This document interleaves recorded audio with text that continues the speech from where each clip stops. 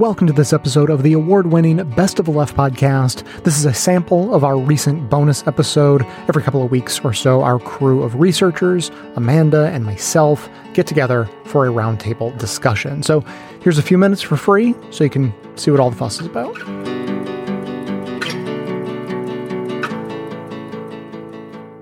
Before we end, let's examine how right Amanda was when she said this.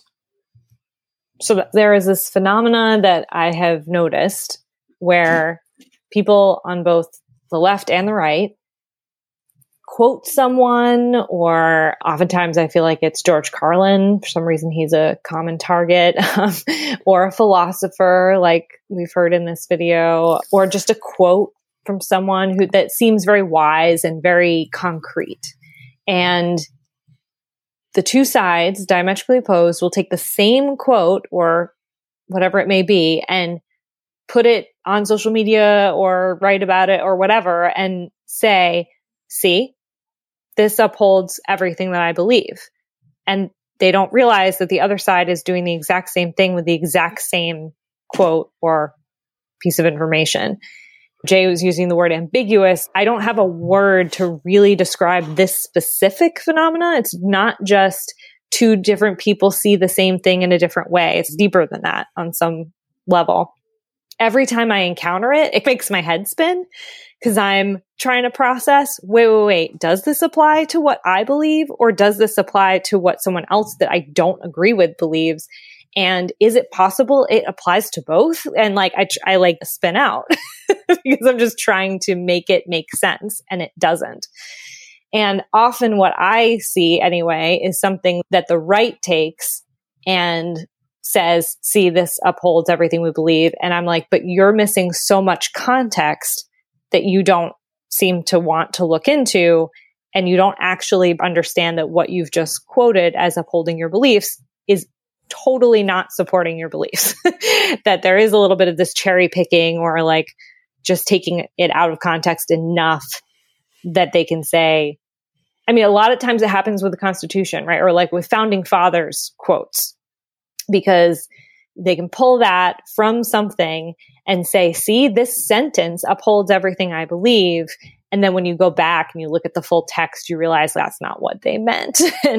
But it happens often enough and with varying pieces of information or quotes or whatever, that I feel like it's part of our kind of current societal unrest. The fact that either we don't take the time to understand what something really means, like the true meaning behind something, or that we're just so desperate to find something that says, see, I'm right, I got this right, that we'll grasp at straws and don't have to think about it very much, because we're in this kind of war right now where everyone has to say and prove that they're right about whatever they believe and try to persuade the other side.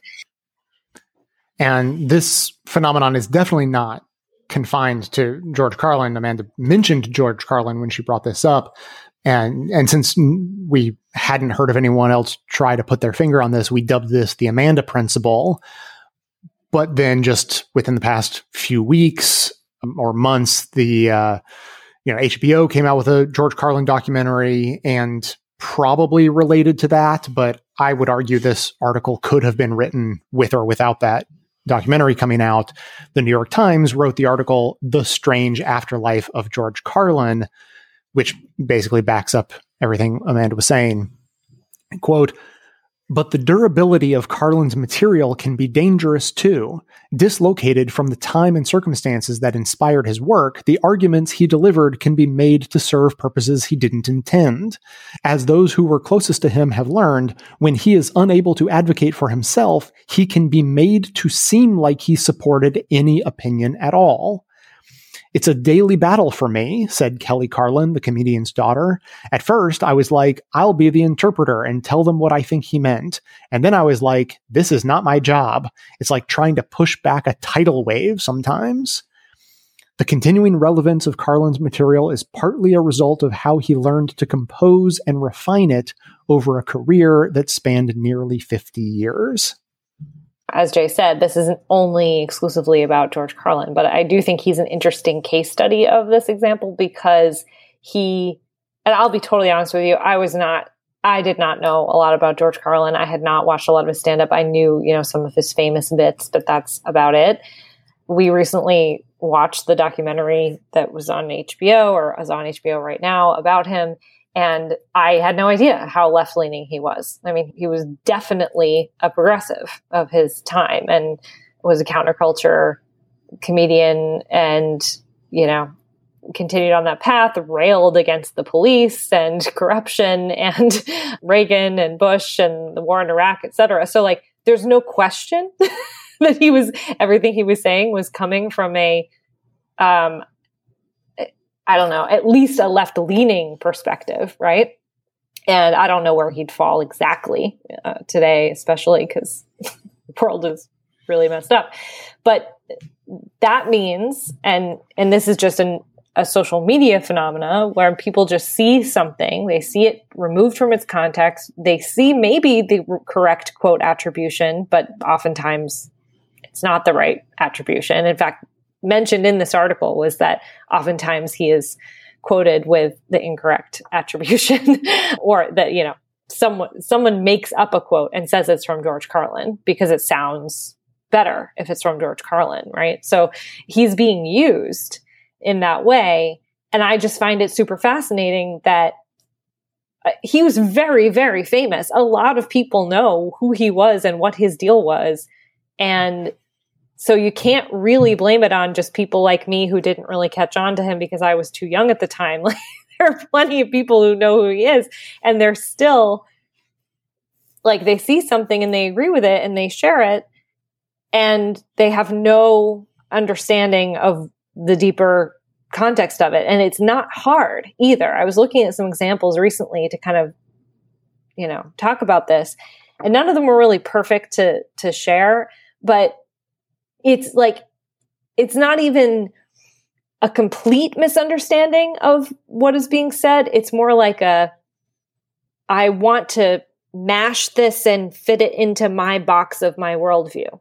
So it's not even like they've completely lost the understanding of it. There's a bit he does about human rights where he basically says human rights don't exist, right? It's an imagined order thing. Yeah, we all know this. We came up with human rights. Yeah, sure. But we came up with them for a reason and to try to articulate something that we all feel about humans living in this world and our societies. But the right takes that and they know, I think at least some people know that what he really meant was not, we shouldn't have any human rights, but they want to use those words and say, see, they don't exist, therefore we shouldn't pay attention to them. And whether or not they know the perspective that he's coming from doesn't really matter. Yeah. So this is actually reminding me of another argument. Guns has been talked about recently. I'm seeing stuff online that I don't normally come across. And I have begun to realize how deeply dependent on semantics the right tends to be, because they don't have good actual arguments. So they have to say things like guns don't kill people, people kill people, or they get more clever with well, if guns kill people, then I guess cars drive people, right? And then there are a bunch of other examples along that they're so clever road. And it's so weak. It's so sad that, okay, that's your argument. It's totally built on semantics. We could play that game if you want. Okay, tools don't build houses, people build houses. But if you wanted to prevent someone from building a house, you wouldn't have to convince them or cajole them or send them to therapy. You could just take their tools away and then they couldn't build a house. Your argument is not good. It's based on semantics so that you feel clever, but it's sand and you scratch beneath the surface and it's just sad and weak. Let's finish up with this one last piece of the George Carlin story, which relates to how much we hate Bill Maher. So there's another paragraph from the article that says, a new 2-part HBO documentary, George Carlin's American Dream, illustrates how his professional trajectory consisted of numerous ups and downs, multiple efforts to rediscover his voice and refine his material when his personal radar detected he was out of step with the times. Maybe you know where I'm going with this. And then there's a quote from Judd Apatow, quote, he would do that every decade or so. At the moment when it seemed like he was out of gas, he would suddenly recharge and reinvent himself. And then I pulled this clip from the documentary, this comedian Patton Oswalt, not talking about Bill Maher, but he might as well be talking about Bill Maher. Comedy is about the present and the now. And then life changes, and you hopefully, as a comedian, change and evolve with it.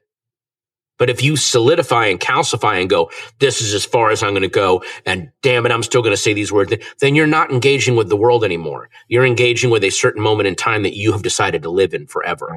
And George ran that risk for a while in the 80s of becoming irrelevant. And just to reiterate, my favorite story about Bill Maher came from a fan of his who I think tweeted at me saying that, of course, Bill Maher is great and super progressive because he believes everything now that he did in the 90s. And he was super progressive in the 90s, therefore. And I responded, I think you're taking the wrong lesson from that true statement you just made. Yeah. Oh, that wasn't a joke on their part? No. No. That was a defense for real? That was a person saying, why are you saying bad things about Bill Maher? He's super progressive, and he has been since the 90s. He believes everything now that he did then. And I guess that's why we voted for Joe Biden and Nancy Pelosi and Chuck Schumer and all these other people who were nominally on the left in 1994. Mm-hmm. Joe Biden is just as progressive now as he was in 1974 when he entered the Senate, probably. I don't actually have that year memorized. When he had like 3 black friends. When I was watching the documentary about Carlin, I kept thinking about Bill Maher, because Bill Maher name drops George Carlin constantly. And he does what white people do with MLK. He's like, if he was alive today, he would say X, Y, and Z. This is what he would have believed. And I'm like, I really, and I couldn't really give an opinion on that until I learned more about who Carlin was. And I'm sure he would have had his issues just like every old white dude does, no matter what side of the spectrum they're on. But I don't think Bill Maher I think he thinks he is very much carrying on Carlin's legacy. And after learning more about George Carlin, I think that Carlin probably would have wiped the floor with Bill Maher today. I think we talked about this, but I don't know if we've talked about it in this episode. I can't really remember. But like George Carlin, he did like a series of commercials and he was like accused of selling out. But I think, Amanda, you mentioned that in that documentary that says like he was having some financial issues. Mm-hmm. Like he wasn't like a very rich man. Mm-hmm. And I think that has a lot to do with, especially like Bill Maher, Joe Rogan, Dave Chappelle, Jerry Seinfeld, all these kinds of comedians who have become extremely rich, which has, for, better or worse, put them in an island. And now they don't get any new feedback. The only people they ever talk to agree with them, or in Joe Rogan's case, he agrees with them because he agrees with everybody who's around him. Right. But it changes their worldview where there's just not new information coming in. It's just this, constant confirmation bias thrown at them. And with Bill Maher, he was pretty shitty in the 90s, but the rest of us kind of, I guess accepted that as more normal. Like the Jerry Seinfeld joke, the gay, everybody on their cell phone is like a gay French king, and he tosses his hand up and makes a feet noise, and then college audiences were so mad at him for it. And it's like, no, it's not a funny joke. It probably wasn't funny then. We shouldn't have thought it was funny then, but maybe a bunch of people in the 90s thought it was funny. Less people now think it's funny. I'm sure you could find an audience of people who are still bigoted enough to think that's funny, but that's the whole thing with, like, especially comedy. Like, it does shift. Like, what's funny today definitely would have been funny in 1920. And what's acceptable in 1920 definitely shouldn't be acceptable in 2022. That's just progress. And I think a lot of this is ultimately like what conservatism actually is trying to stop progress. I watch Bill Maher sort of like, I hate watch him a little bit when one of his clips comes through every now and then. And I watch it and I'm not even like angry. I'm just like, you are so sad. You are so sad. You cannot figure out that the world has moved on without you. The majority of the world has moved on without you. And to watch him just double down and dig in and, and then of course, as I said, he talks about Carlin all the time saying, Carlin, you would have been rolling in your grave, like over the latest, thing that he's upset about. And I mean, look, like there are always going to be people like him. I understand that. There are always going to be holdovers and there's always going to be a market, like television audience market for people like that, because there are some people who just don't want to change or evolve or take in new information. But the fact that man will not, it seems, be open to anything new. I mean, he really, really, really has made a brand out of staying exactly the same at this point. So he can't, even if he wanted to. I think it's too late for him because in the twilight of his career, he has made it about being the man who does not change his mind about things he should totally change his mind on. One of the best quotes from that article is from Mark Maron talking about that the whole free speech battle that George Carlin was fighting to make sure that comedians and others had free speech, it's a totally different battle than what we're dealing with today. And, he says like that fight was already won. What's going on now is not that fight. Today, he said, we live in a world where anybody can really say what they want, whether or not anyone believes that or not. And he's like, what George Carlin was facing was a literal censorship from the government. And he was arrested like Lenny Bruce for cursing on stage. And that is not what we are dealing with right now. The government is not coming in to Netflix specials and tackling the comedian and hauling him away. Like that's not the same fight. And I thought that was important to note. Yeah. I mean, we've been calling it basically the Bill Maher effect as people like Jerry Seinfeld or, Dave Chappelle do similar things and fail to progress in the same way. And, of course, we live in a society of bizarro world perspectives.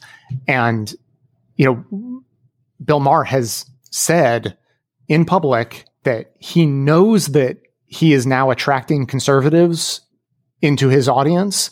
And his take on why that is that it is proof that the left has gone too far. It's not proof that he can't keep up with the times. It's proof that the left has gone too far. That's why conservatives who I hate and think are terrible and would be terrible to run the country, they now like me.